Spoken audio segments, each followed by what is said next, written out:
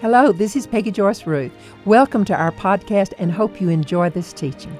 If you would like to listen to more in-depth teachings, please sign up for our Psalm 91 family at peggyjoyceruth.org. I call this Bible study One Nation Under God. You know, Thanksgiving has always been a very special holiday to me. I have wonderful memories of Thanksgiving holidays when I was growing up. I remember the good smells out of the kitchen, and I remember the excitement of having all the family come together, and the overwhelming gratitude that I felt in my heart for all the good things that God had done for me. I can even think of Thanksgiving now, and it just puts a warm feeling all over me. I think it is so important for our children to have these kinds of memories when they grow up. Now, I'm certainly not for the traditions of men that contradict God's Word, but we need to build godly traditions that uphold and call to remembrance the good things that God has done. I think we need to build strong family traditions. See, these traditions are not only nice, but they're indispensable. And I believe that we as parents are responsible for teaching and keeping alive memories of the times when God intervened. You know, when you think about it, many of the godly interventions are celebrated as holidays. Most holidays are times when God intervened in man's life. That's what a holiday should be. And Thanksgiving is one of those opportunities. See, there are no pagan origins in Thanksgiving. Now, I said that Thanksgiving has always been special to me, but several years ago, it just came alive and took on new meaning like never before. So today, I'm going to remind us again, or I'm going to call to our remembrance the spiritual heritage that we have in this holiday. See, it's not just an American heritage, it's our spiritual heritage.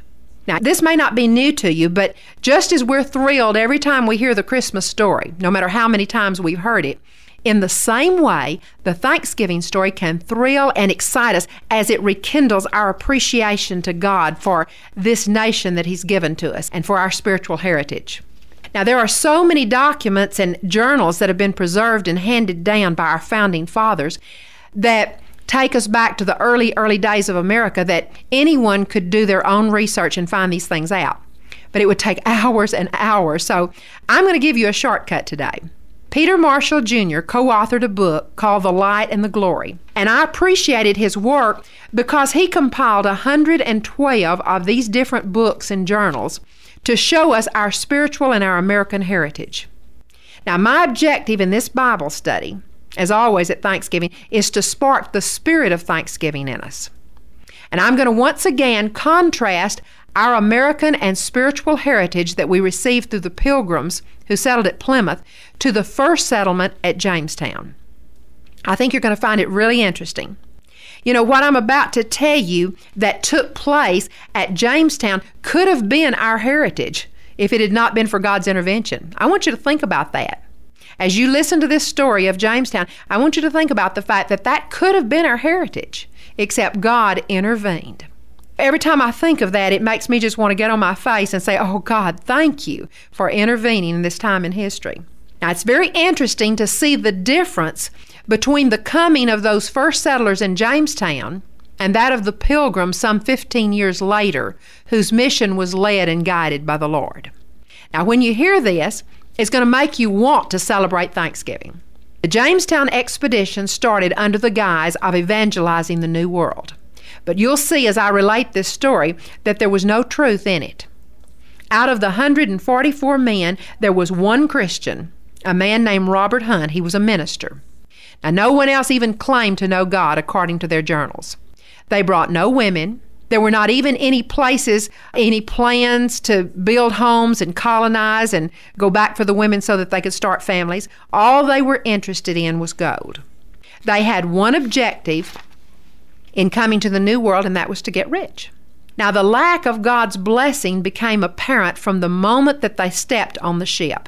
They started squabbling, and they began to eat up all their rations. They encountered such a horrible storm that for the first 6 weeks, they never even lost sight of their homeland. It was a miracle that they didn't run out of food before they even got there. They encountered one horrible storm after another, but that wasn't the worst part. It was all the backbiting and the contention and the strife that went on in the ship. And it was no different when they finally reached land. It was just like a free-for-all. In fact, one person wrote in their journal that it was like a flag that was dropped to start a race. And they all took off individually when they hit land, and they were off to make their fortune.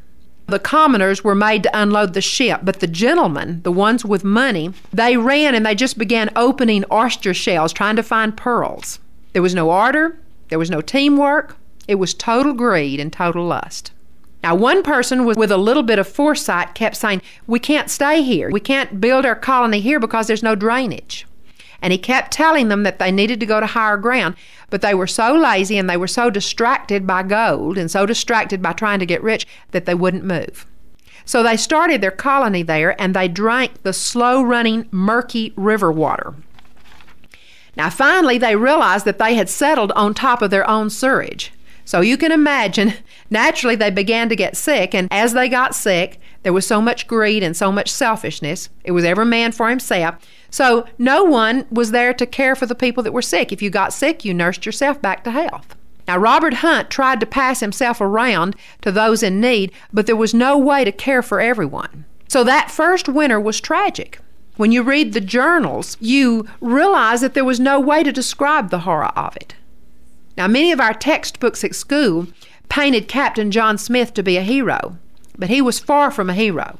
He was never appointed to be a leader. However, he did have leadership qualities, so he just sort of evolved into taking charge of the colony. Now, his character was totally ungodly. He had an ego problem, and he belittled everyone with sarcasm, and he had all these cutting remarks to make, so no one liked him. He alienated himself from everyone. Now, when they had 2 weeks of food left, he did come up with the idea of trading for corn, so he bought himself a little bit of acceptance there. And he kept doing this trading for a while until he decided that it would be easier to raid for food instead of trade. Now, it was nothing to him to kill an Indian for food. In fact, all the colonists became hardened to that practice. Greed motivated the entire community. It was like greed just kind of took over like a spiritual assignment over the whole colony. Their own journals even talked about how they tried to get more than everyone else. Now, there was no way for God to bless the pathway of this evil and this greed that they had chosen. Now, the first winter in 1608 was just tragic. Fire broke out in Jamestown, and it got totally out of control. And since there was no teamwork, it was every man for himself. So before the fire was under control, there were only 3 houses left. And more than half of the supplies and half of the ammunition was gone. It was a total devastation. Now, interestingly enough, Jamestown became entirely dependent, though, on the generosity of the Indians. Those Indians tried to help them, and these were the same Indians who had been so badly mistreated by these men at Jamestown. Many of their tribesmen and many of their family members had been savagely killed, and when they were asked why they helped after they had been so mistreated, their answer was, well, we just couldn't stand back and watch them die like dogs. So these Indians had no reason and no motive for helping the white men other than just simple compassion.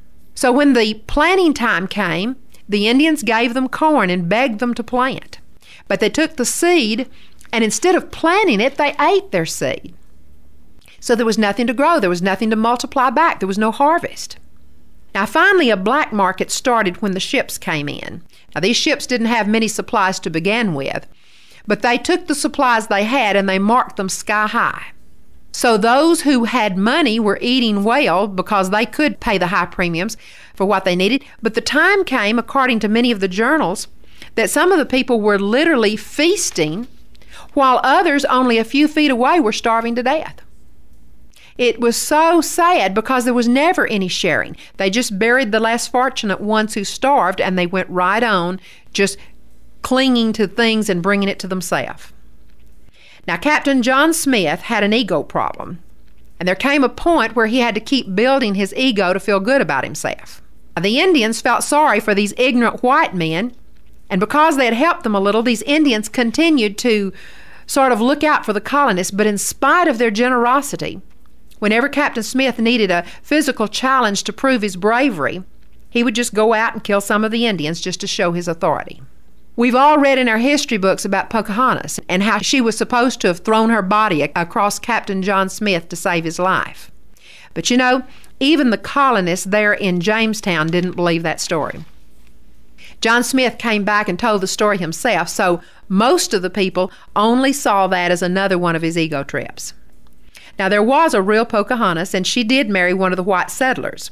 But there was only John Smith's word to back up that story of how she had saved his life. Now, instead of the death rate improving the second year like it did later in Plymouth, we find that the second year the death rate was higher than ever, and 9 out of 10 people died. I want you to think about that.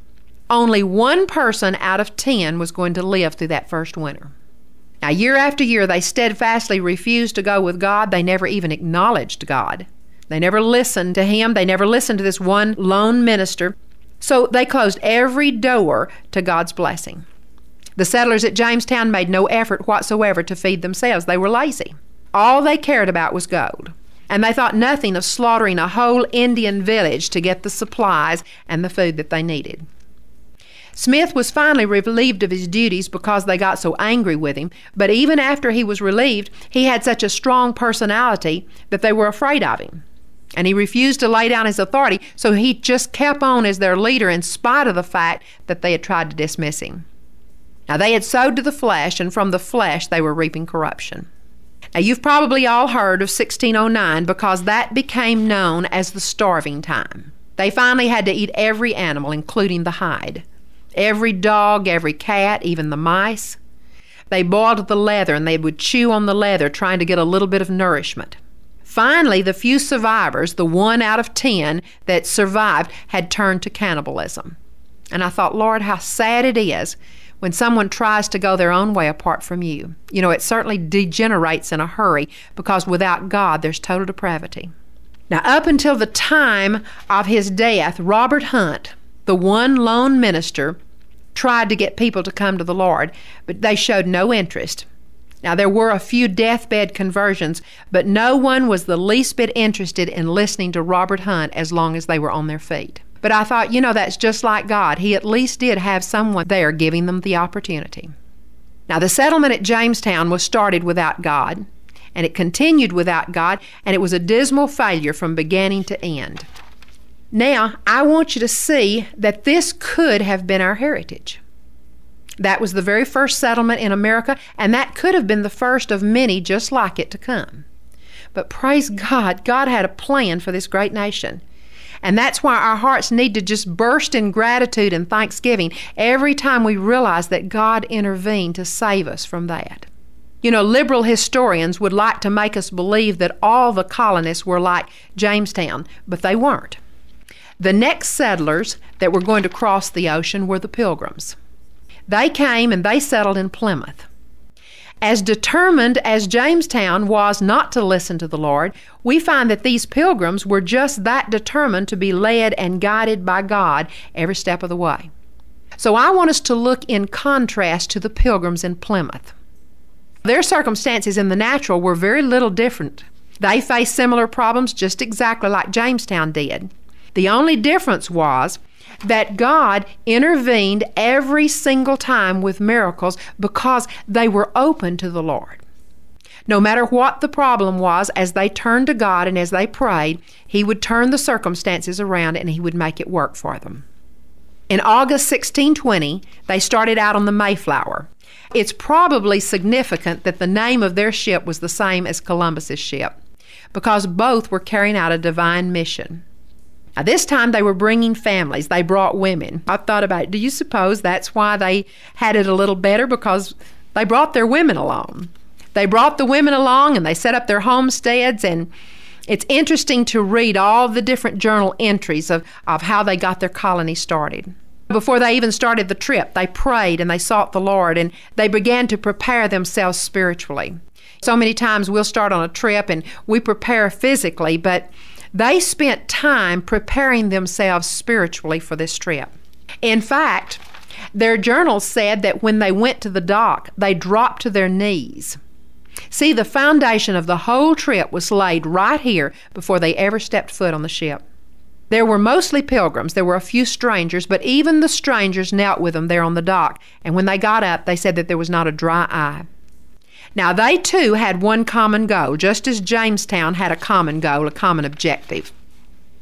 The only difference was, where Jamestown's objective was to find gold, Plymouth's objective was to evangelize the New World. Any history book will tell you that they came looking for religious freedom, and that's true. But they also believed that God had given them a commission and had called them out personally to take Jesus Christ to this new continent. Now, I don't think it's coincidental that Columbus had felt that same commission just a little over 100 years before when he set sail to discover America. Now, there were no spectators, they were all participants. And we find that when they got there, even though some had more money than others, they treated each other with dignity. Now, my mind just can't even conceive of some of the hardships that they encountered, but we find that God continued to give them grace, and they had a steadfastness and a tenacity that saw them through. They knew that God had told them to do something. They knew that He was going to see them through, and He did. Now, after they started on the voyage, they encountered a horrible storm, but they continued to seek God together. One journal said, "We always prayed through our despair into peace and then on into Thanksgiving." I thought, so many times when I'm in despair, I'll pray until I get peace. But once I get my peace, then I'm fine and I'm ready to go again. But you see, they learned a principle. They prayed out of despair. They got their peace, but they didn't stop there. They prayed on until they came into Thanksgiving, until they were able, literally, in the midst of their circumstances, to give thanks to God. Now, one very interesting event that happened on their trip, they were harassed unmercifully by the sailors. The persecution was tremendous. They were mocked continually. The sailors would gloat at their seasickness, and they got great pleasure out of telling the pilgrims how they looked forward to sewing them up in their shrouds and then throwing them overboard and feeding them to the fish. Now, that's bound to have been pretty unbearable, because if you've ever been seasick, you do think you're going to die. There's nothing sicker than seasickness. And so you can imagine the toll that this had on their morale. But they continued to praise and to bless God, and as they would kneel down and praise God, these sailors would gather around them and would mock them and make fun of them. In fact, even the sailors would kneel down with them, but they did it in a mocking way. Well, you can't mock God and get by with it. Suddenly one day, the leader of these persecutors took mysteriously ill, and he took a strange fever, and just in a couple of days he died. Now, Psalm 7 verse 15 says that a time comes when one's evil comes back on his own head, and he falls into the very pit that he himself has dug. And that's exactly what happened. But you can imagine, no one mocked again, so that was one harassment that they never had to put up with again. Now, there was only one other death on the entire trip. One person was in rebellion over having to drink the lemon water that was required to prevent scurvy. So he died, but those were the only two recorded deaths on the entire trip. Now, at one point, the main crossbeam in the ship broke, and the sailors really got busy because they knew that it would break the ship in two if they didn't get the crossbeam hoisted up. So they kept trying to lever it back up in place, but they couldn't get it back, and so they really got into fear. And as soon as the pilgrims saw how fearful the sailors were, and when they saw what a serious situation they were in, they went to work the only way that they knew how. They gathered in one big room and they began to pray. And their journal said that they prayed, "Lord, you delivered Daniel out of the lion's den. You delivered the 3 Hebrew children out of the fiery furnace. And Lord, we're believing you that you're going to deliver us out of this dilemma." And then suddenly, the captain remembered this giant iron screw that went to his printing press. So they went down into the bottom of the ship and they hauled it up and they put it in place and hoisted the beam right back up in place. Now, this captain felt really good about his ingenious idea, but what he didn't know is that it wasn't his wisdom, it was the prayers of those pilgrims. And God had intervened. Now, that's why God tells us not to get into pride. Now, for 3 months, they were on the ocean going through horrible seasickness. Every time a storm would come up, they'd have to stay below the deck. And, of course, that only made the seasickness worse, because you can imagine the stench and the crowded conditions and the darkness. And so finally, one of the men just thought he couldn't take it any longer. He began to get claustrophobia, and he decided he had to go up on deck. And later, he wrote about his experience, and he said that the ship was so high that when he looked down, he couldn't even see the water because they were up on the top of a wave. And then he said all of a sudden, the ship just fell out from under him, and when it did, the water went so high above him that he couldn't even see the top of the wave. Now, of course, that washed him overboard, but God had a rope there, and he was able to hang on until they pulled him back on board. They said in just the few moments that he was in the sea, his body had turned a deep blue. Now, we need to appreciate what they went through to bring Christianity to America. Now, God met all their needs, but they went through a lot. Now, when land was finally sighted, a new question arose, a question they had never had before. No longer were they going to be under the authority of the captain of the ship, and no longer were they going to be under the authority of England because England was too far away. So they now had no human rule and no human authority. Unlike Jamestown, who had a free-for-all, though, for the first time in recorded history, free and equal men with no leadership voluntarily made a covenant and wrote up their own civil government. This was the first time in history that this had ever happened. Now, that's why this nation is so utterly unique. God had a plan, and it was obvious. The Pilgrims had no way of knowing how significant this document was going to be to American history. But see, God had laid this on their heart, and they were obedient, and it has definitely had its mark down through history.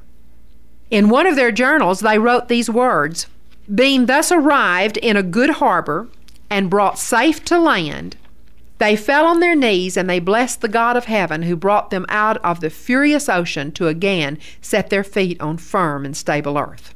Every time something happened, they dropped to their knees and they began to pray and thank God. They began their journey by kneeling in prayer, and they ended their journey by kneeling to thank God. I could almost see them there on the shore, so full of gratitude to have escaped the furious ocean that it was the most natural response in the world to just fall to the ground and begin to worship God. You can imagine what was going on in their heart. You know, there's probably no way for anyone to understand the trauma that they went through. We've seen pictures of hostages and prisoners of war who come back, and boy, the moment their feet touch American soil, they drop to the ground and they began kissing the ground. And a lot of people don't understand that kind of emotional display because they've never been through that kind of trauma. I'm sure these pilgrims, during that 3-month ordeal, there were probably times they weren't sure they would ever make it. And because of what all they went through emotionally, their first thought was gratitude toward God. See, they let their trials turn them close to God, whereas in Jamestown, the settlers let their hardship harden their hearts even more. Now, I thought it was significant that when they came to shore, they decided that they would send men ashore to spy out the land. How much that parallels the 12 spies that spied out Canaan land. I wondered if they had gotten their idea from what they had read in the Old Testament. But they went ashore to spy out the land, and they found 36 ears of corn that had been put in this big black pot and buried and then abandoned. Well, when they found the corn waiting for them, they felt that this was a sign from God showing them the produce of the land. Now, that was like the spies in Joshua's time when they brought back the grapes from the Promised Land. Now, their journals described the first Indian attack. The moment they put their foot on American soil, the Indians came immediately to attack. It was almost as if something or someone was trying to discourage them and drive them back. But they said that no one was injured. I want you to think about that. Can you imagine an Indian attack and no one being injured? You certainly could see the intervention of God. And in their journal, they wrote, "After we had given thanks for our deliverance, we continued on our journey."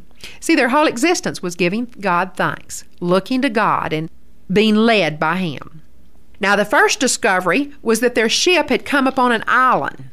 Now, we don't think much about that, but that's significant because the water was deep enough for the ship to go right up to the island, and they could unload all of their supplies there on the island and then row to shore. So God had planned this island, and it was a perfect natural harbor, almost completely surrounded. And they rowed to shore, and they found very rich and very fertile farmland. Now, that wasn't true up and down the coast, but where they landed, the ground was wonderful for farming, just waiting for them. It was a beautiful slope, and it gave them the drainage that they needed for their community. There was also an open field for a firing range, and that was important because they were able to see the enemy at a distance.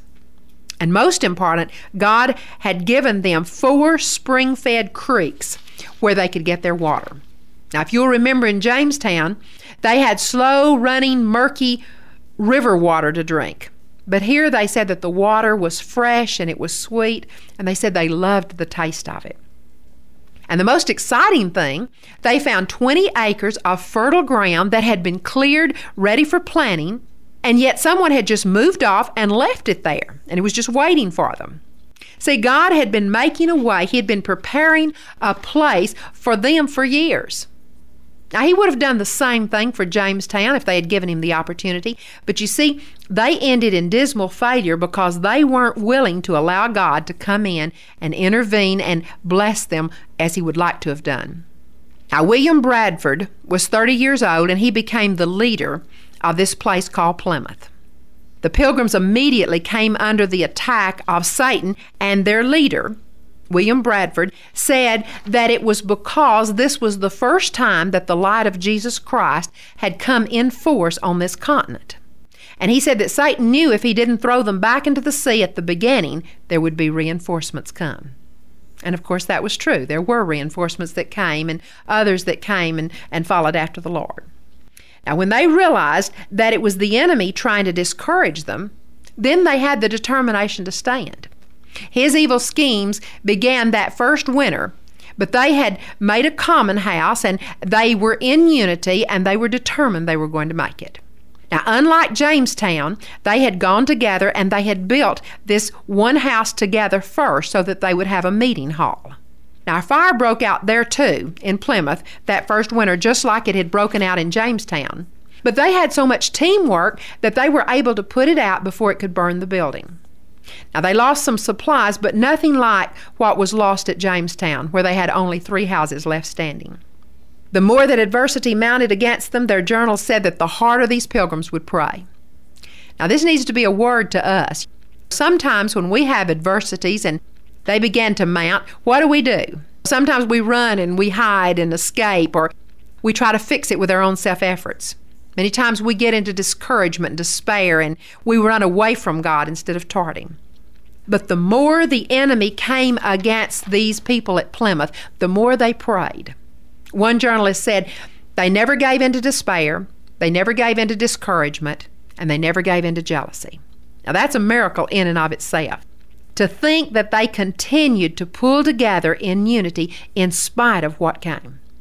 Now there were many people who got sick that first winter, but it was nothing to compare to what happened at Jamestown, where 9 out of 10 people died. And in contrast, here at Plymouth, we find that all the well people would go and stay night and day with the ones who were sick and would nurse them back to health. Now, the beautiful testimony is that they grew more and more tender toward God. They never did understand their spiritual authority. We never find a place where they used the authority that they had in Jesus' name. But they did know how to pray and they knew how to seek God. The turning point of the harassment from the enemy came in March of that year. Now, they had gotten through their first winter, and by an intervention of God, there was an English-speaking Indian chief named Samoset who came into the village. Now, he was hungry, and they gave him food, and after he had gotten through eating, they asked him about the Indians in those parts. And he told them that 4 years before, there had been a hostile tribe who lived in that area, and they would savagely kill every white man they came in contact with. But the old Indian chief said, mysteriously 4 years ago, they just moved off and no one ever heard of them again. See, God had made provisions for the safety of these pilgrims 4 years before they had even come. Now, Samoset came back the next week with another English-speaking Indian named Squanto. And they wrote in their journals, and they said Squanto was a special instrument sent by God for our good beyond our expectation. Well, that sounds like Ephesians 3:20, doesn't it? God will do exceedingly and abundantly beyond anything that we can think or even know how to ask. Now, let me give you a little bit of background of Squanto. 6 months before the pilgrims had arrived, Squanto had gone back to his village after a long trip, and he had found every man, woman, boy, and girl murdered. probably by another hostile Indian tribe. But instead of becoming bitter, he had just sort of existed for the next 6 months. He had just gone from place to place, and he had no reason for living. Until he discovered this little band of pilgrims at Plymouth who so desperately needed help. And they became his reason for living. These pilgrims, he said, were just like babes. They were ignorant of the wilds. And so he knew that he was there to help them and to show them how to live, how to exist. He took the young men and he would show them these special mud puddles, and he would have them take off their shoes and they would tromp up and down in the mud until these eels would squeeze up and they would just pop up in the air, and they would catch them in their arms, and they were fat and juicy, and they said that they tasted so good. Now, I don't know that I've been hungry enough to want to eat an eel, but they were talking about how wonderful it was. That was a delicacy. He showed them how to plant corn and how to put 4 fish there to fertilize the corn. Now, they had to guard against wolves until the fish decomposed. And I think that's a type and shadow. You know, when Abraham had the covenant to be cut in the Old Testament, he had to scare off the vultures. Well, we read in Matthew 13 that the moment that the word is sown in our heart, the enemy comes immediately to try to put fear and discouragement on them. Now, it was described in their journals as a blanket of fear and discouragement that just came across the entire colony and just dropped down over the group. So the leaders got on their face before God and they began to pray. And God told them that it was an attack of the enemy, and God supernaturally gave them Isaiah 41 verse 10 as an answer. The way to fight the enemy hasn't changed. We still fight him the same way today. We have to fight him with the Word of God. And that's exactly what God did. He gave them a weapon. Isaiah 41:10 says, I've chosen you. So fear not. Don't look anxiously around at your enemy. Instead, God was saying, keep your eyes on me because I'll be with you. So don't be afraid. Well, as they began reading that scripture out loud and quoting that scripture, suddenly that blanket of fear and discouragement just lifted. And they said that it left the entire colony at one time. Well, Squanto became their guide, he became their interpreter, and they finally signed a peace treaty with the Indians. Now, unlike the people of Jamestown, they were very careful not to abuse the peace treaty. Summer came, and it was unbelievably productive. They had had tremendous blessings in their harvest. So the governor declared a day of public thanksgiving, and they decided that they would invite this Indian chief to come. But instead of coming alone, he came and brought 90 Indian braves with him. Now, the pilgrims almost panicked because it would take so much of their food supply to feed all of them. But they weren't greedy. They had learned to trust God implicitly, so they cast that care over on God, and they were willing to share their blessing with all of these Indians. But to their surprise, when the Indians came in, they had brought 5 dressed deer, 12 fat wild turkey, and they even went in and helped the women make pudding out of cornbread and maple syrup. And then the women took some of their precious flour and they taught the enemies how to make fruit pies. They had shooting contests and foot races and wrestling. And then the thing that interested me most was they took a pot of boiling oil and they would throw in kernels of corn, and little white puffs would pop out. That was the first popcorn on the first Thanksgiving day. Thought how nice it would be to make a tradition with young children and pop popcorn and teach them that this was the first time that we had popcorn on Thanksgiving Day, and take that as an opportunity to teach them about our heritage and all the things that God did to bring about this wonderful nation. Well, it turned out to be such a joyous occasion on that first Thanksgiving that the chief showed no inclination to leave. Thanksgiving Day extended for 3 days. And they had such a wonderful time that that's all they could talk about. Now, they did have 2 setbacks. The enemy tried to come with a counterattack. The first setback was when a so-called preacher deceived them and manipulated them with some powerful sermons that played on their guilt conscience. And they signed an agreement out of a momentary lack of trust in God. And it put them under a 20-year financial obligation. Now, there was absolutely no way in the natural to get out from under this bondage because they were putting a 30 to 50% interest rate on the note. Yet God intervened again once they repented and they were delivered from their financial problem. Now, the second setback came at planning time when a spirit of panic and greed for the first time tried to overtake the group. It came because of the memory of the hardships of the year before. But when they got into the greed and when they got into the fear, no rain fell. And this went on for a good period of time, and finally even the Indians panicked and they were afraid that a drought had come. And when the colonists finally realized that it was their fear and their greed, the whole Pilgrim community went into a sincere and a deep repentance. And they began to tell God how sorry they were for their greed. Now, their journals recorded that the next day a soft, sweet shower came and lasted for 14 days. It came without wind, it came without thunder, and it came without violence. So many times we think to get a good rain, we have to have a storm. But once they repented, it said that the 14 days of soft, sweet shower came without wind, without thunder, and without violence. You know, God honors the repentant heart, just like He did David in Psalm 51. Now, this episode had a profound effect on the Indians because they had performed all their rain dances and it was to no avail.